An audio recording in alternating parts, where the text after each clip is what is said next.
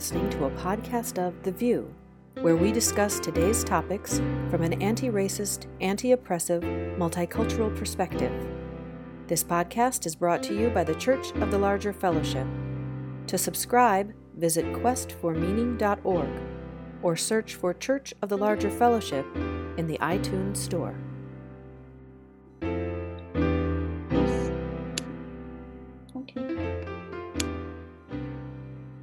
All right. Good morning, everyone, or good afternoon, or whenever this gets up on the web. Welcome to The VUU.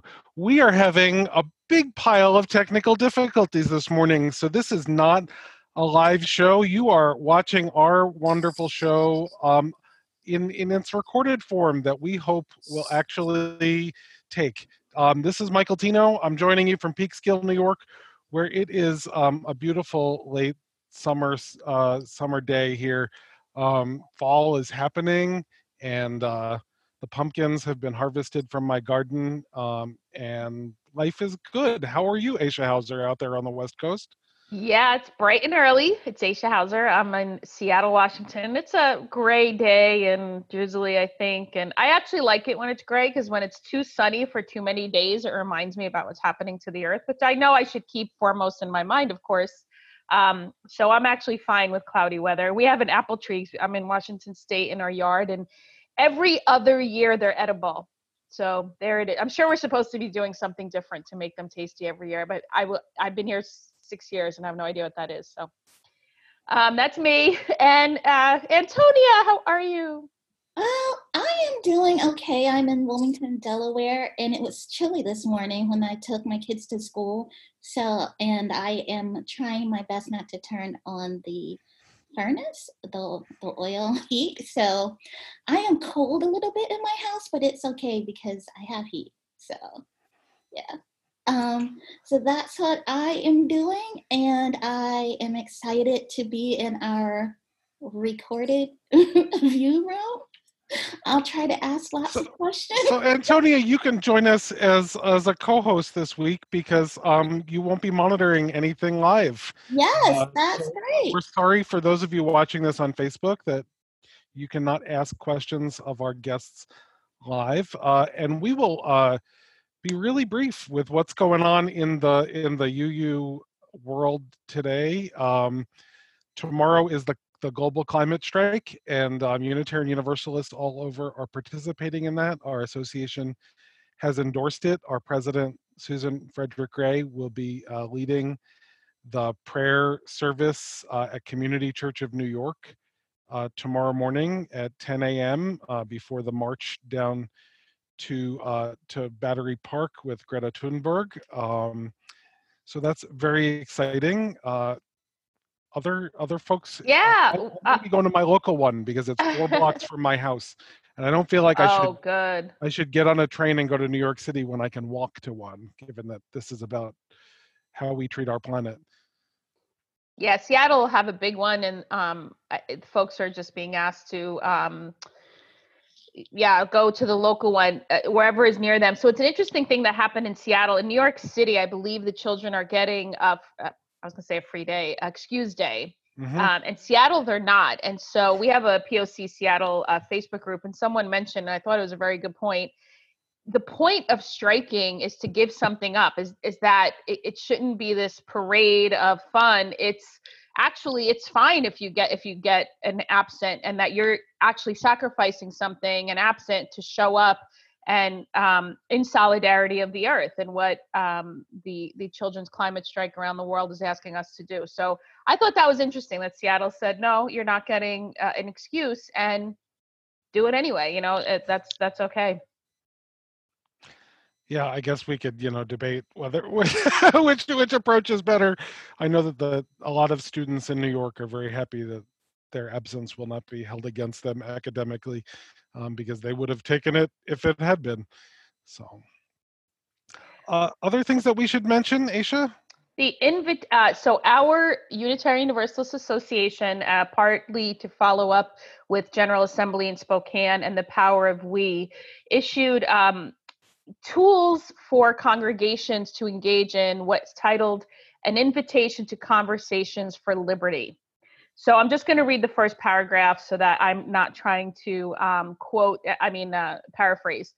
We are at a moment of great power and potential in Unitarian Universalism. The organizations signing this letter recognize the need to act with a common framework for leadership in this moment. Unitarian Universalists have charted a new path to create a faith movement where people of all backgrounds and identities can thrive to challenge systems of oppression, patriarchy, and white supremacy at all levels. We have begun to make progress in reimagining and diversifying our leadership and our communities. We are beginning to make good on the promise that generations of our faith forebears have made. And so the signatories are UUA Commission on Institutional Change, Allies for Racial Equity, the Ministers Association, administrators, musicians, religious educators, trans religious professionals, Unitarian Universalists together, and the ministers. So and powerful. Drum as well. And Drum, okay. They should be listed there. Mm-hmm. They are not. But yes. Oh, I see. They're there. My bad. Sorry, Drum. I love you all. Diverse and revolutionary. Thank you. So powerful resources that affirm who we want to be in the world. So I super appreciate the efforts put in by all who collaborated on this effort. Yeah, and maybe a future view, because this just came out, the day before yesterday. And so we haven't even had the chance to to process this, but Conversations for Liberation probably should be a future view, don't you think, Aisha Hauser? Oh, that's happening. So yes. Well, fantastic. Let's just get into our guests here before we let any more time fritter away, because I know that, Aisha, you have to go precisely on the hour, and so we'll have a little shortened episode today. To say that our other two regular hosts, Meg Riley, had a pastoral care emergency, and Christina Rivera had some health issues that needed to be taken care of ASAP, and we're glad that she's getting them taken care of. So we'll count them in the pile of technical difficulties, Christina's shoulder and Meg's pastoral care emergency that we're facing, as we welcome three members of the UUA Moderator Search Committee to our show. Kim Hampton, Kimberly Debus, and Denise Rhymes. I am not going to read y'all's bios because we just don't have time for that. And we're so glad that you're here representing our Moderator Search Committee. I understand that applications are due October 1st. How many do you have? Right now, we have a big fat 0. But there's still 12 days for people to get their applications in. And we've had some people expressing some interest, asking some questions. So we know that there's some rumbling. And hopefully we'll see a flood on the 1st. But we're, we don't know how many people are still on the fence and are thinking about applying and aren't sure what they should do and need an extra nudge. And I'm hoping that this episode of The View is at least part nudge for those who are thinking about it. So if I were listening to this show today and thinking, I'm interested in this, but I'm just not sure, I don't know that I can do it. I don't know that I'm who they're looking for. What do you have to tell me that would get me to apply? Denise or Kim? Yeah, just unmute before you talk. Awesome. Well, first of all, if for all of the details, the job description and lots of other information is posted through the UUA website. So if you just search on Moderator 2020 in the search field, it'll take you to click on the link, and you're able to read all of the description. It's a big job, and what we've heard about, or what we've heard from a lot of people is, gosh, it's too big for one person, and maybe two people, but it's a huge time commitment, and you have to be retired and wealthy in order to do the job. And I would say that's not necessarily the case. We are definitely encouraging teams, co-moderators of whatever combination makes sense for a team to apply. And there's some things in place that help a little bit with what seems to people to be an enormous amount of work. So I just want to speak to that for just a minute. First of all, the board itself is very strong. There are tremendous talents, diversity of talents and gifts on the board. And so I've been saying this a lot lately, many hands make light work. So a good leader who can delegate effectively, or leaders who can delegate effectively, can certainly leverage the board to get the work done. We have a lot of institutionalized practices that a really good leader or leadership team could change.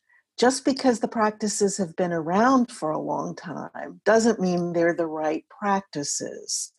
So for those who are visionary and can see the work being done in a different way, I think there are massive opportunities for individuals or teams of folks to come in and not only lead the current board and the association from a governance perspective, but look at ways of doing it differently and really bust the paradigm. Denise, so can I those jump in and ask? Yeah. I just wanted to ask, because you're an outgoing board member and you were on the board, you've served with more than one moderator. So one of the things that I did read, not that I'm interested, is I think it's 20 or 30 hours maybe. But to me, I think 20 or 30 hours a week, right? That's a lot. And so even if there's two people, I was like, would that really be 10 hours a person or more like 20 a person? And then it adds up to a full-time job. So having been on the board yourself, what do you, in terms of time commitment, because board members give as much time. I mean, it is a board position based, I mean, it's moderator and you're all working together. What was the most difficult part of being a volunteer on such a busy board for you? Managing the expectations of our congregations and individual members. I would say clearly that, and that's what I was talking about in terms of some of the traditional behaviors and practices. We have to change the way we think about the volunteers, and the board is completely volunteer for a number of reasons. As opposed to a paid job, and we can certainly chat about that if anybody's interested. So I would say the job can certainly be done in less hours than that. If you're brand new to leadership, or if you have a team, again, or an individual or teams of folks who are interested, the learning curve could be steep. But I do think that there are different ways to lead the association without it being all-consuming. Congregations expect that the moderator or moderators will be the ones to show up at their installations and their ordinations and their building dedications. And I understand that, but again, we got a lot of really good board members, some of whom are ministers, many of whom have great public speaking and crowd skills, if you will. And so you can make it what you want it if you have a vision of what it could be. And I think our current moderators have been working on that, but it's really hard to get people to get busted out of what they're used to. Did that answer your question, Aisha? Yes, it did. And you gave examples of people wanting you to come to probably ribbon cutting ceremonies and maybe fundraising, and that's just not a thing with 1,000 congregations. Kim, I'm curious, Kim Hampton, because we have Kimberly Davis and Kimberly Hampton. Kim Hampton, what are you looking for? What are some thank you, Denise. What are some things you're looking for? And hi, Nori, which means my light in Arabic, Nori. So she definitely is our light. I guess it helps if I unmute. I think we're looking for either a person or people, number one, who aren't new. And it doesn't mean you have to have been around for 150 years. It just means you can't have showed up yesterday.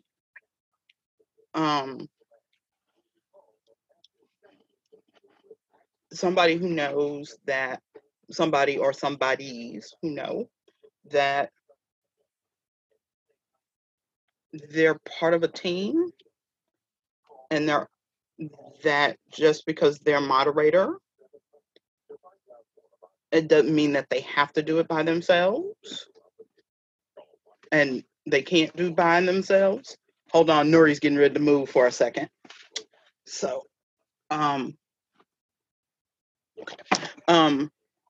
and that, yes, it is a lot of work, but the work can be and should be shared. And it helps if they have a strong spiritual grounding. And of course, she cries or makes noise as soon as she leaves me. So, yeah, I want to jump on to something Kim said about a strong spiritual grounding.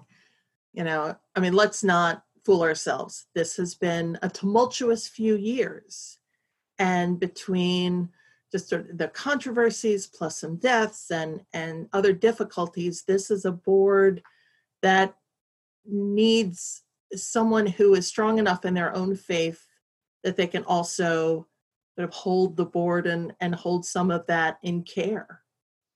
You know, and as a moderator or a moderator team are helping the board vision and enact new ways of being, some of that really has to be grounded in care, in pastoral presence, and holding people who, some of whom, you know, have lost dear friends and have been through the ringer.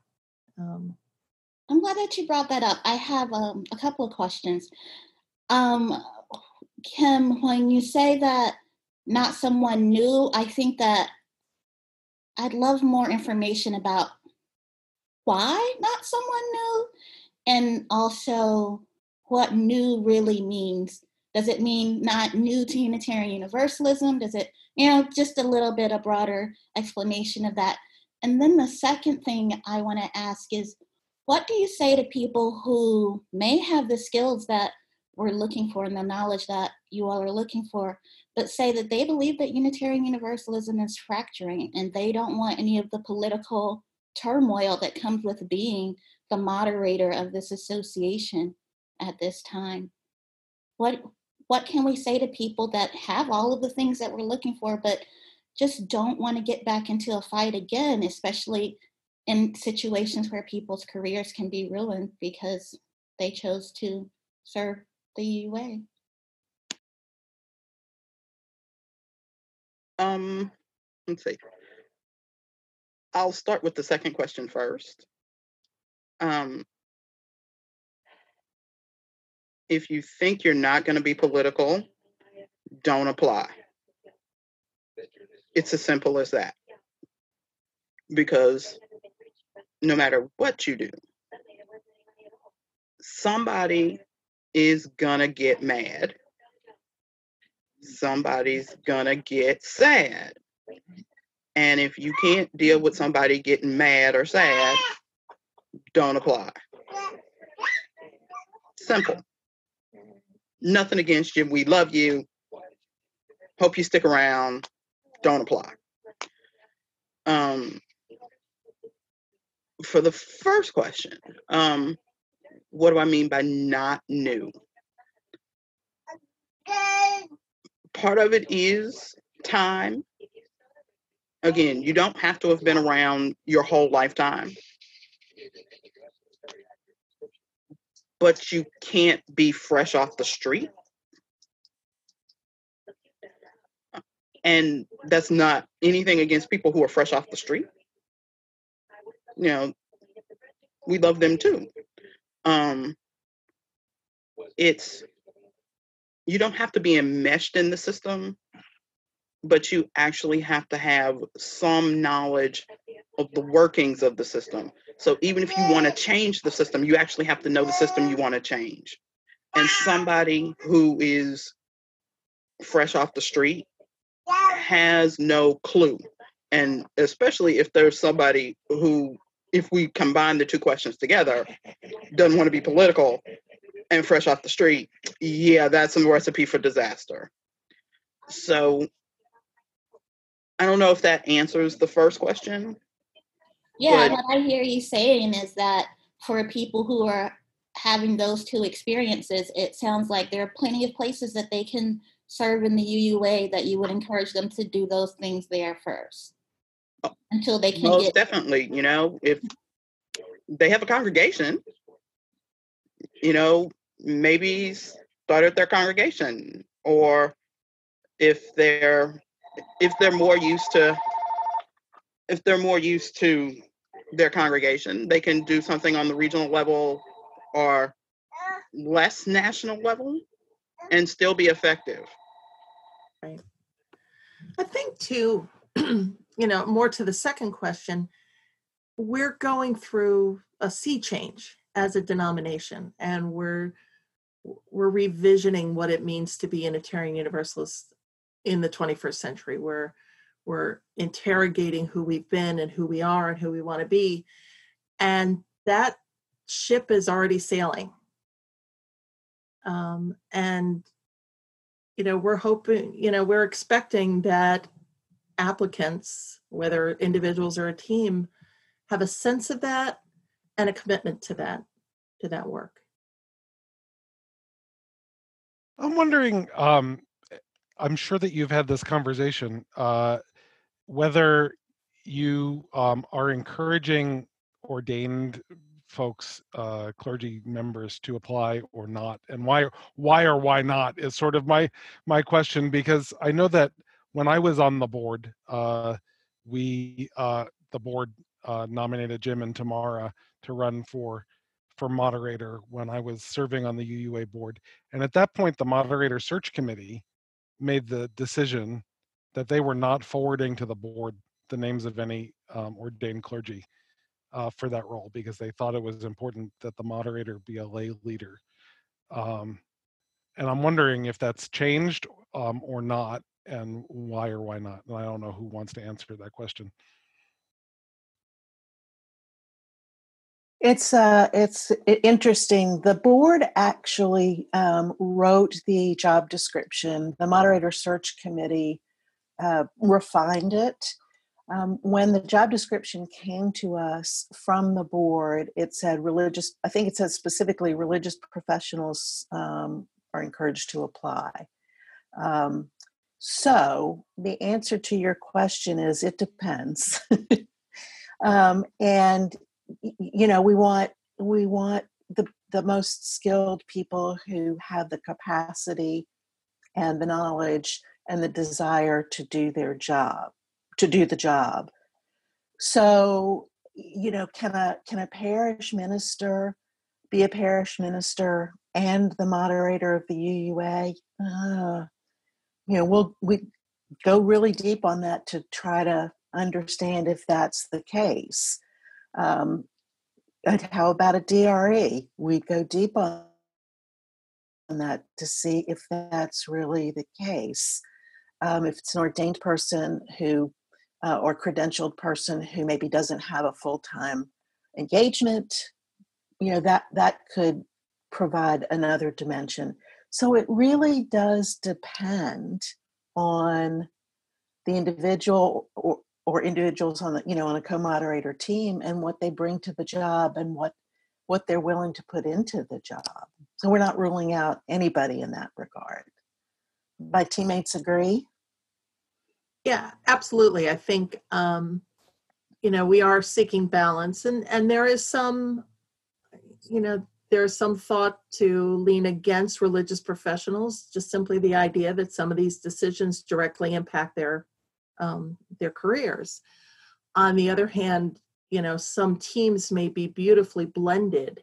So you're getting voices from a variety of communities within Unitarian Universalism. And it really is a lot about balance. You know, a full-time minister of a mid-sized congregation isn't going to have time to even say the word moderator, no less be one.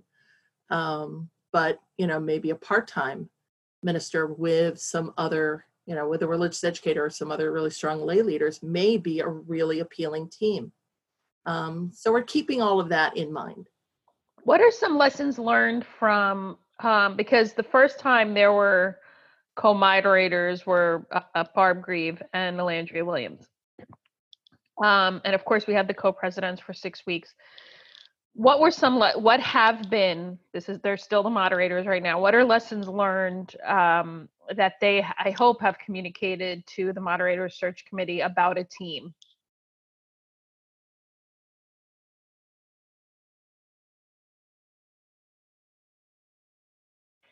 So they didn't learn anything? No, they did. Yeah, I was going to nominate Kim Hampton to give an answer. Yeah. It's hard to do that without breaking some confidences with them. But the part of the reason we keep talking about balance is that they have both Melandria and Barb talked about the need for balance and being able to communicate with each other, having reasonable assurance that both will be heard, or all parties in it will be heard.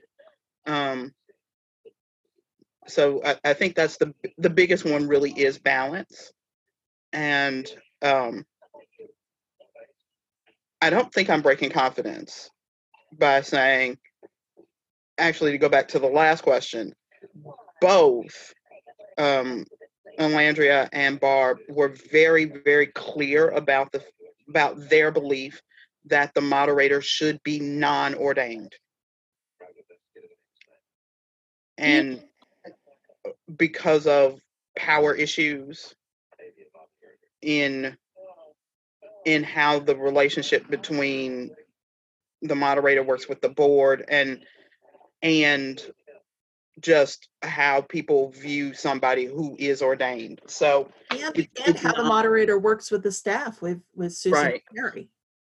So there's balance. Balance seems to be the word of the day.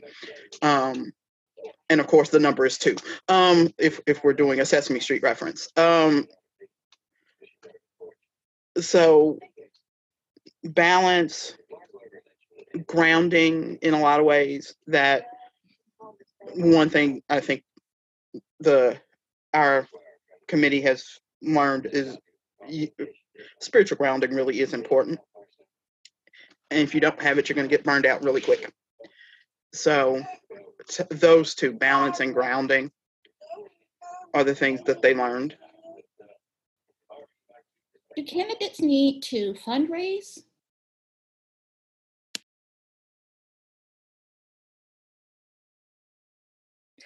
I would say probably very little, largely because of the time frame. Historically, we would have had a candidate a year ago, or even 18 months ago for election at this past GA, and so there would be this long period between candidacy and the election. The slate of candidates won't be announced until early December. And then petitions, if anyone decides to run by petition, those petitions aren't due until the 1st of February. So there's not a lot of time for quote unquote campaigning, nor is there a big appetite to encourage some big, hoo-ha around campaigning, because fundraising is not the essence of this job. We really want people to focus on, preparing themselves. Normally, when congregations are interested in having folks talk to them, candidates talk to them, they'll invite them and pay for them to come. We've got so much technology available, whether it's through, email or Facebook or these kinds of calls, that I would say it's really not a big focus, and that shouldn't hold anybody back. When you say by petition, what does that mean? If a candidate is not nominated by the Board of Trustees, it's ultimately the board who decides who goes on the ballot. A candidate or candidates can petition, i.e. apply to be on the ballot without having been nominated by the board. And those petitions are due February 1st. I also, just for clarification's sake, this is the completion of a term. So because we didn't have any candidates and Barbara and Lalandria agreed to continue for another year, this is a position that starts at the end of GA 2020 and only goes till 2025. So that's why there's a short turnaround, but also it's not a full 6-year term. It's also a long term. When I was looking, I mean, I wasn't looking at it, but when I was just curious, I was like, that's a long time. So talk to me about teams. So I know that you all have said teams a lot. You know, the number of the day is 2, apparently. And you're all mentioning, balance and the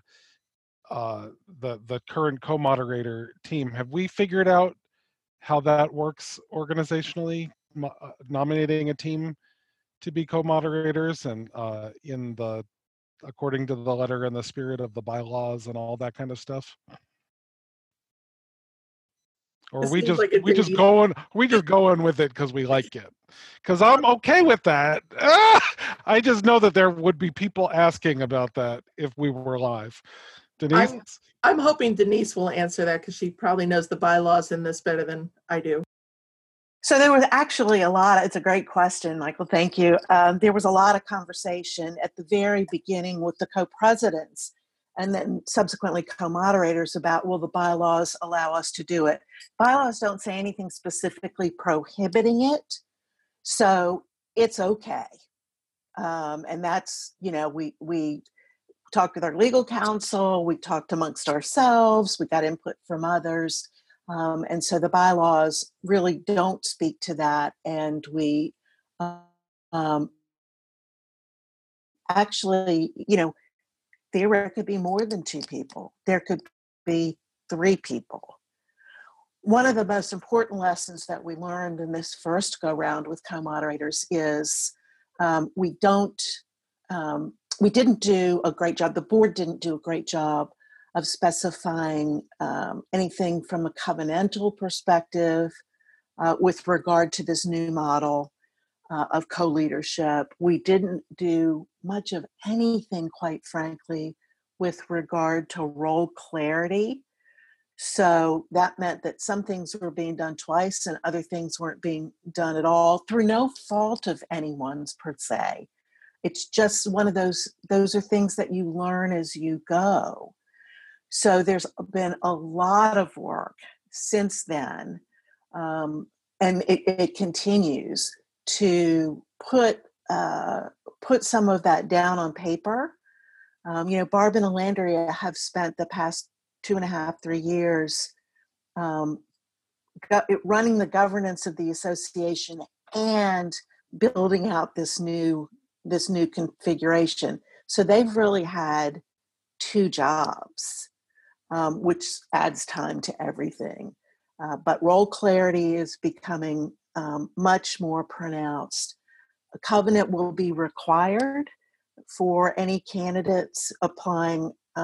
They have, when they apply, there has to be a covenant in place.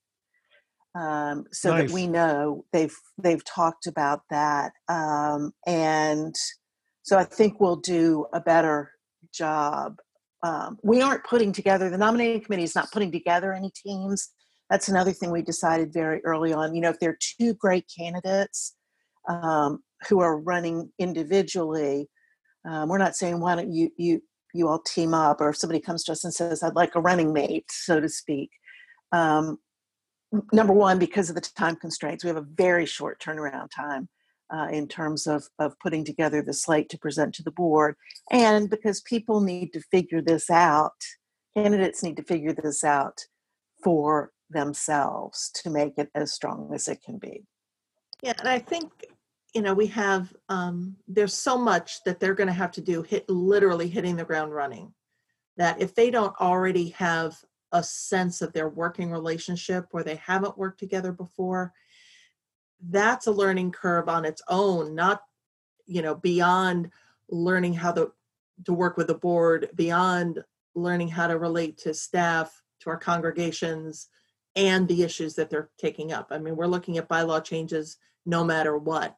So there's a lot to do hitting the ground running. So we're hoping that the teams that, if teams apply, that there's some evidence of their having worked together, knowing each other's styles, having already found some of that balance. Of course, the other teamwork that's important is with the president and executive vice president, in addition to just the team of the board. And so I'm wondering, I guess not to reference particular people, but we can all think. I've been in the system when there's been tension, is putting it mildly, between the board and the president of the UUA. And I know Susan is on the board, so she will have a voice in the board's nomination of a moderator. But how much are you paying attention to how someone would work with Susan and Carrie? And of course, Susan's term ends in the middle of this moderator or co-moderator's term. So how do you weigh that?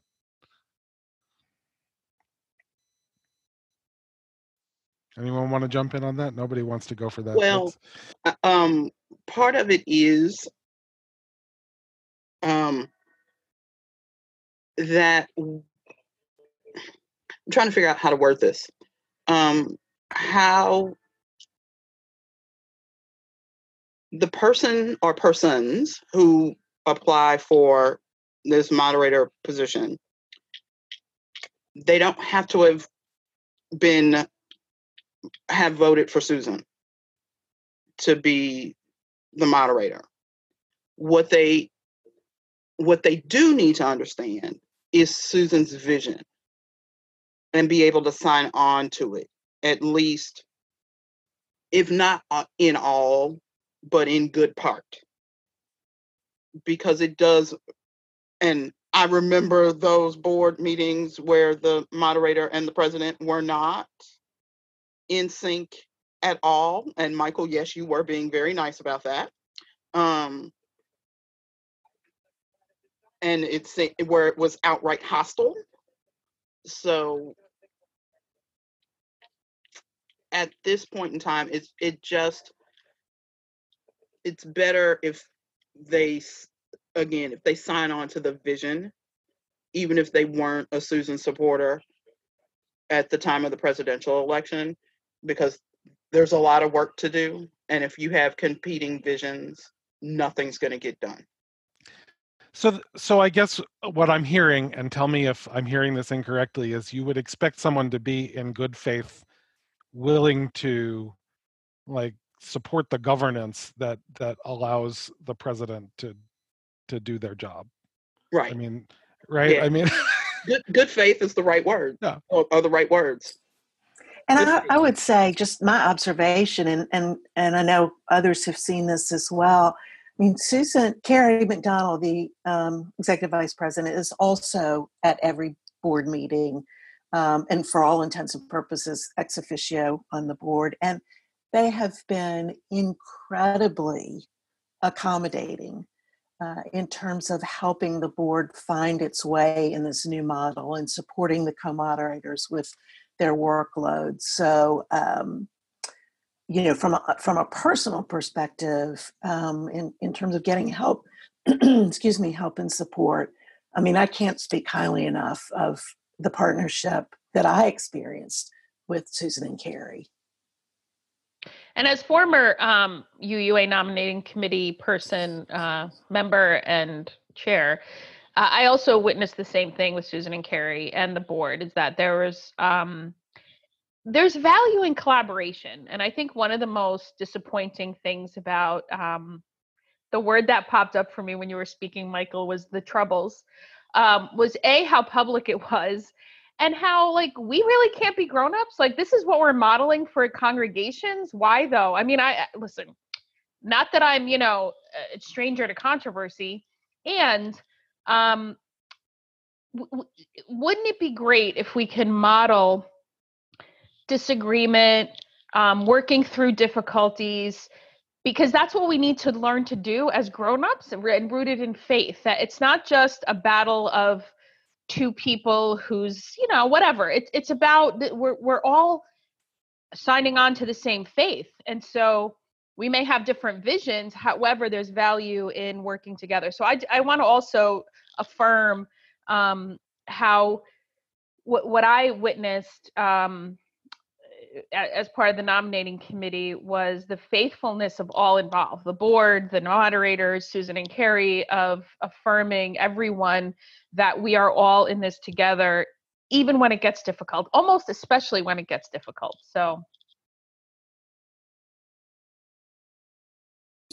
in our little bit of time left, I'd really like to know, why would anyone want to do this?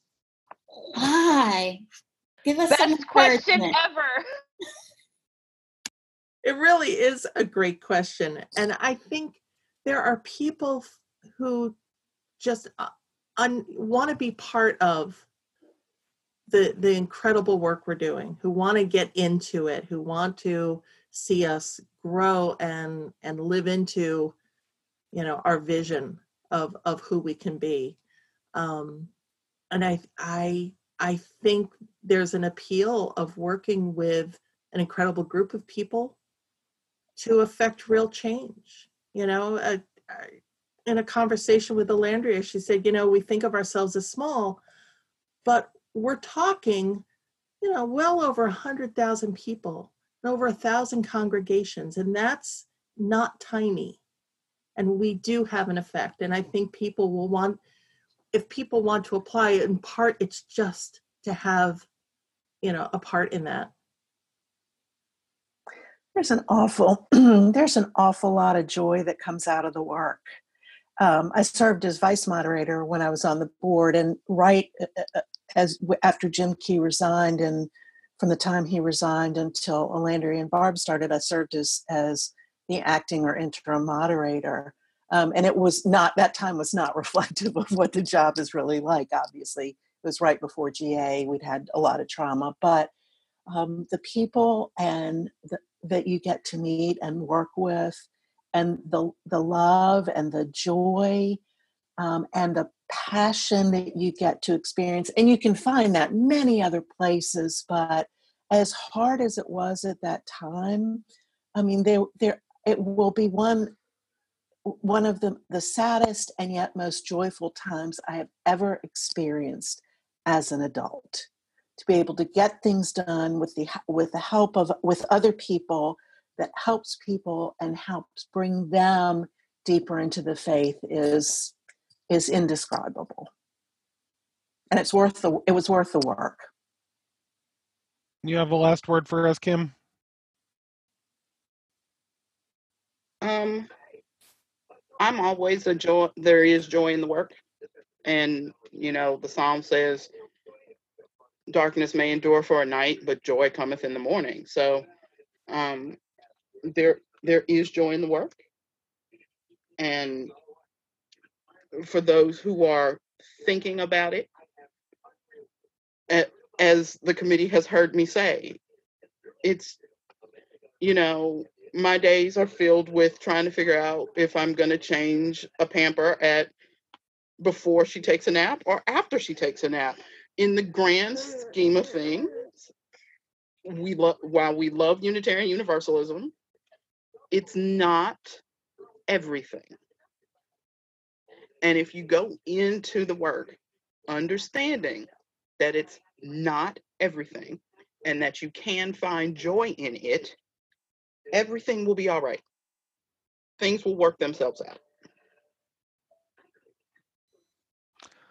Well, fantastic. Thank you so much for joining us. And we're sorry about our technical difficulties. This has been The VUU. Next week's show is a mystery to us still. It's a surprise, Michael. It's a surprise. Great. We have a surprise guest. But we trust that you will be out there joining us, and we might even be live next week. So this has been... Oh, Denise? If you have questions or you want more information, Moderator Search Committee, all one word, Moderator Search Committee at UUA.org. Yep. Awesome. And a Well, quick I hope shout that out you to get... our other 3 members, Chloe Aki, Matthew Johnson, and Lauren Way. Yay. I hope you get many, many applicants. This has been The VUU. Have a great week. This has been an episode of The VUU. If you would like to learn more about the CLF, visit questformeaning.org.